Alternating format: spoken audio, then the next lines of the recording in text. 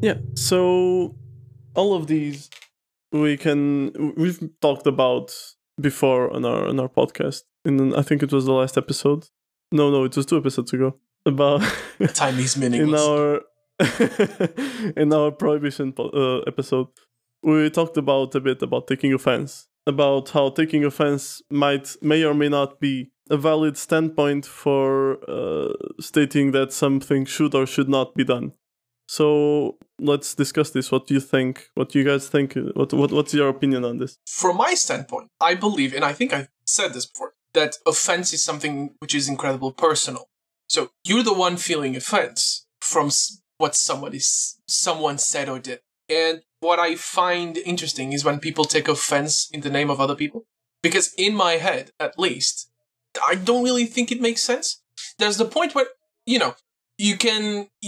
I've had this conversation with Philippe recently. But essentially, you can't control your emotions, but you can, process and generalize them, right? There's the difference. So when it comes to feeling offense in the names of others, I think that generally comes from a place of being uncomfortable with a certain topic, and you just automatically say, "Oh, that's offensive." You can say that. I think so. I have two things about what you just said. So first off, I think no topic is not open for discussion. I think if people actually listen to, I'm sorry, Philip is like shaking his head, and I'm like, no. I think that people should discuss stuff. If people don't understand why something is the way it is, then discuss it. It's not forbidden to talk about it. It shouldn't be. About taking offense in the name of others, it's a bit more complicated than what I'm about to say. But I think that sometimes it is kind of necessary because the minority is a minority, right?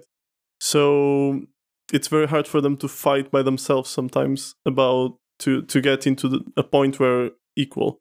And I think that we should fight, the three included, we should fight for these people. And that means that we will probably take some offenses as if we were in their groups, right?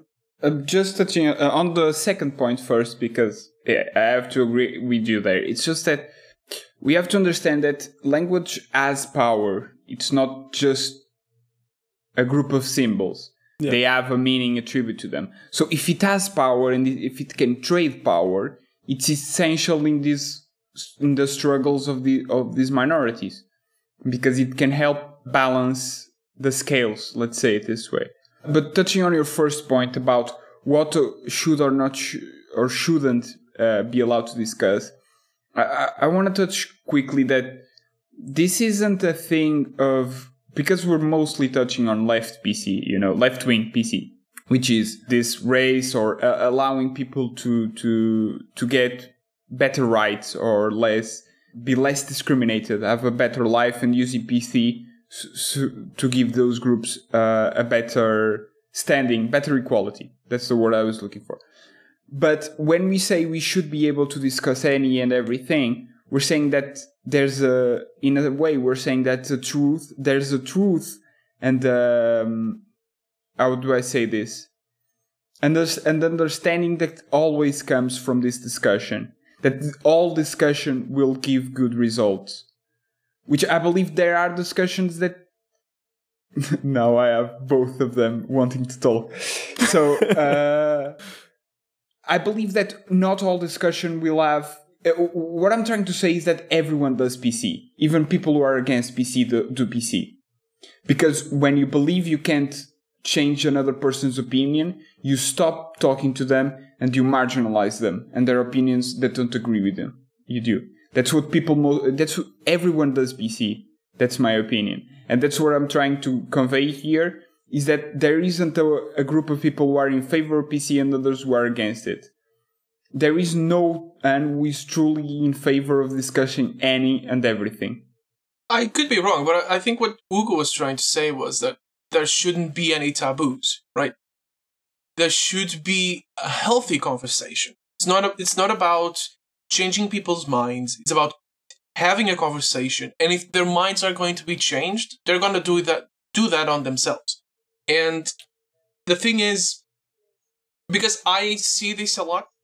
People, let's say someone says or does something controversial, somebody calls them out, and instead of having a conversation, people either just say you can't talk about that, period, or people just get prosecuted and that there's no meaningful conversation. So from a conversational standpoint, I personally believe there shouldn't be taboos, but the conversation should be held on healthy grounds. And then you touched regarding on the offense part. I agree that, we should have a open mind regarding things. And, the idea of fighting on behalf of other people has a place. But I just think that people are quick to go on the offensive. And by that I mean, I feel offense to that in the name of.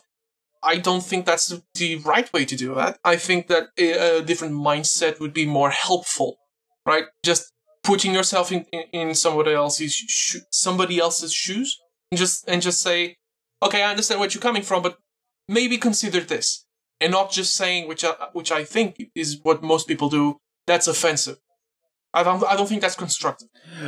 So just quick on your first. On what you're saying first of healthy discussion. In my opinion, just who defines what is healthy discussion? And that's where I believe comes in what I was saying last in my argument, which is we all do PC. Because there's a line for everybody. And what I'm just saying is that we all have a PC. We just define how far it can go differently. But we all have discussions which we think will go nowhere, and people we believe cannot be changed in any way or can have a good discussion with. So we just marginalize those opinions, those beliefs, because if those people, those arguments, because we believe nothing will come out of them. I'm just saying that PC is there for everybody. There isn't a true, I'll discuss anything with anyone at any moment. That's what I'm saying. Well, you're right, but I think that we should fight for it in a way. So we should fight for trying to explain everything to everyone. I know we should try to be teachers, because, I mean, we weren't born with a book, right? With a manual for how to live life, sadly. And sometimes if people have conflicting ideas because they were born and they lived in a society that, showed them that was the way to live, like those stereotypes and everything were their way of protection, their walls. So this all goes into a very big topic, which is free speech. So, and the big question here about political correctness is does it get in the way of free speech? I'm gonna give my quick answer. Yes, of course it does. If you say we can talk about this, of course, speech is no longer truly free because you've just said we can't talk about this. But so the question becomes, which is more important, PC and what it stands for, or free speech? And I believe it touches on what we were talking about before, which is that idea of where do we stop? Where does PC can go? And where shouldn't it go, or should it exist at all? And it connects very clearly to what you were saying of teaching. And to whom can you teach, in my opinion? And is there a person or an argument to which you have no answer to, or to which there? And a quick example, if someone is just spouting racial slurs or transphobic insults or whatever it is, there's no true argument to do against it, against just a clearly aggressive, offensive speech pattern. So can you do anything else but marginalize that speech? This is a question that I'm making, guys, not telling you A or B. I think what should be marginalized is not the discussion itself, right? What should be marginalized is that behavior, and that shouldn't be just against race, It should be marginalized because of the behavior itself. So someone that is constantly insulting you in a discussion, That's something that should be marginalized by itself, and not the fact that it's because it's racial. Right now, we need these rules, because so as we said before, these are minorities and they need these rules and this rule book to protect themselves. But from my point of view, that kind of arguments, which they are not arguments, they're just spouting insults, is unacceptable in any scenario. That there is no way you can reach any kind of agreement or any kind of conclusion by just being like that. And I sympathize a lot with the idea of being teachers, because that is something that I personally hold as one of my core beliefs, which is highly connected to the idea of empathy. That no matter the mistake that somebody makes, there's always the possibility of change and reform, right? That's the ideal concept. But when do you draw the line, right? What's the extreme, and where does that ideal break, right? Allow me a strange metaphor. Think about, let's assume that there's an ideal prison system, right? The idea that someone does a crime, they go to prison, and they get out reformed. What do you do with the absolutely extreme crime? Can these people be reformed, right? And if you transpose this into political correctness, if you have someone who is not willing to have a conversation, how do you deal with them? This is not an ideal situation, and obviously there isn't an ideal solution. But from my point of view, if you can't teach them, maybe they can become an example, and you can teach other people. And what I mean by an example, I don't mean marginalizing. I don't mean making it people as a violent example. Guys, come on. No. I'm sorry, the audience isn't seeing, but me and Philip are just making symbols about people. That's not what I meant. I mean, look, if you have someone who is not willing to have a conversation, if you can't talk to them, you can use them as a verbal example, as what a bad example can be, right? If you can teach them, you can teach others. Again, the idea that there are people who use political correctness wrong by creating barriers around conversation and marginalizing people just because they're talking about something or because they're talking in a specific way, leads me to a certain belief that isn't certain, that political correctness doesn't really work that well. And let me give you a little quote, which I like a lot, which comes from Stephen Fry, who says, "I believe one of the greatest human failings is to prefer to be right than to be effective." Right? Because a lot of people misuse political correctness because they believe that someone is saying something that is wrong. I think that they are wrong. I point out that they are wrong, and since I'm right, that's the end of the conversation. Right? Am I being clear here? Am I making sense? Yes. Okay, thank you. Mm-hmm.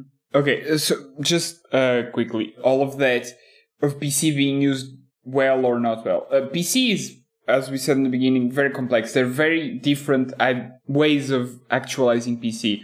And quickly, from what I know, there are two main ones, which are the two different ways of... PC is liberal, first and foremost. PC is a liberal ideology, meaning that it defends equality and the individualism.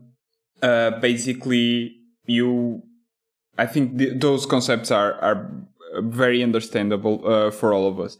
But what PC did to liberalism was it split liberalism into, which were the ones who stayed with truth, as the search for truth, and the ones who dropped the search for truth.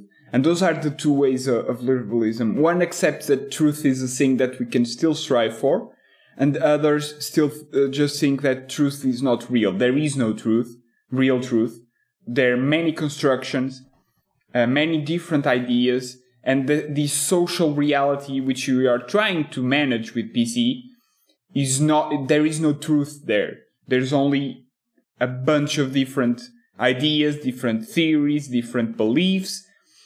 And you need to manage the ones you believe are not morally correct. The other one just believes that there is some truth, and it tries this weird game of that we are kind of talking about here, of allowing free speech and not allowing free speech at the same time by creating a sort of invisible wall that pushes everything that is not liberal out of the way. Basically, everything that doesn't agree with those liberal values I talked about, which is mainly equality.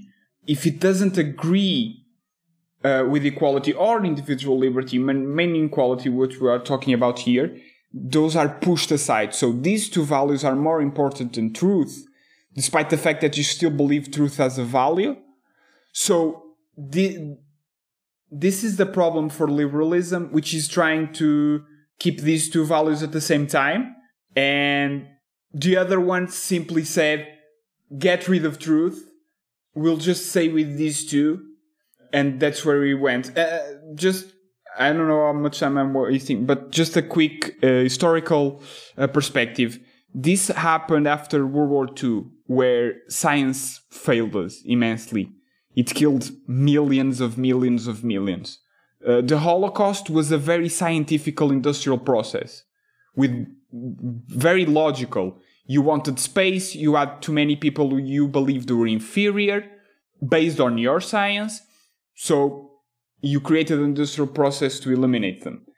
So this was the result of liberalism without equality and individual liberties.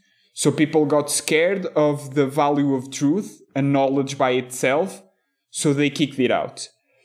And others tried to hold on to it, but made these adjustments where, yeah, but liberty, individual liberty, equality are still superior, so if you're not there, we won't talk to you. And that's where most thought processes are today. Universities and information producing think tanks usually have this ideology, which is liberal ideology, where if you're not talking supporting individual liberty, truth is not important to us. And that's why I believe PC is everywhere. My greatest fear regarding PC, by the way, is that it might become a gateway into a lot of censorship. What do you guys think about this? Because this is probably the greatest thing about PC for me. I believe it's a powerful argument that if you put in place, because we haven't talked about it yet, but if government gets involved and government starts imposing PC, which hasn't happened yet in most countries that I believe, it's mostly a social group pressure. But if there's a way where you allow people to censor, then someone else can use that system to do worth things, let's say, like actually do a communist or fascist level of censorship, which is very scary, I understand. That's the tightrope PC walks on, in my opinion. Yeah, that's my greatest fear regarding PC. It's that it becomes so engraved in our culture or in our that you can actually enter a censorship. There's another perspective when it comes to censorship. That is not just censorship that comes from law or the government. There's the idea, right? And this is something difficult for me to talk about because it's not that I don't understand it. Okay, let me explain. So, are you guys familiar with a man called Jordan Peterson? I know of. Yeah, he's a Canadian psychologist, if I'm not mistaken. Yeah. He's a bit right-wing. A bit. No, he's a bit right-wing, right? And he has a great argumentative power. He's really, really excellent speaker. And he has this...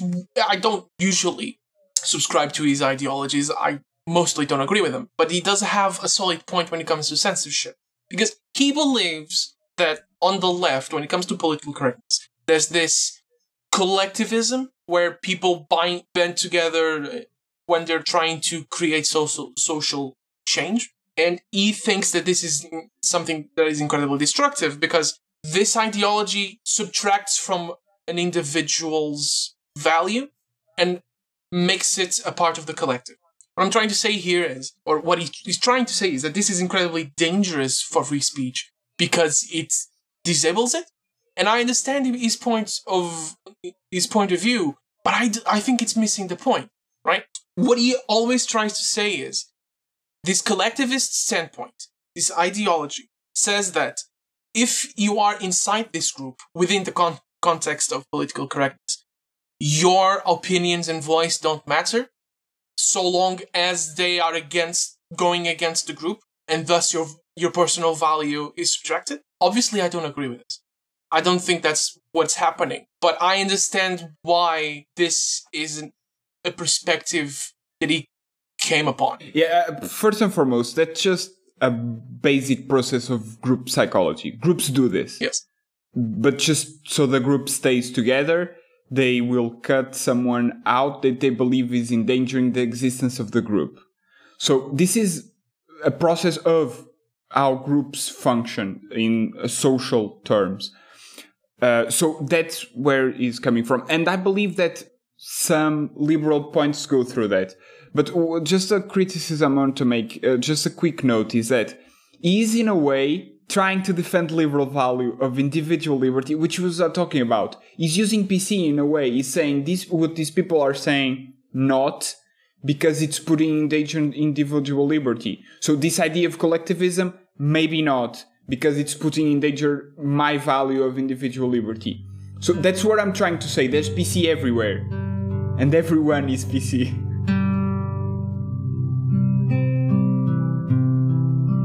Hope you're enjoying this episode so far. You can follow us on Twitter @TheRamblingBook and on Instagram @TheBookOfRamblings. You can check out the third part of this episode next week.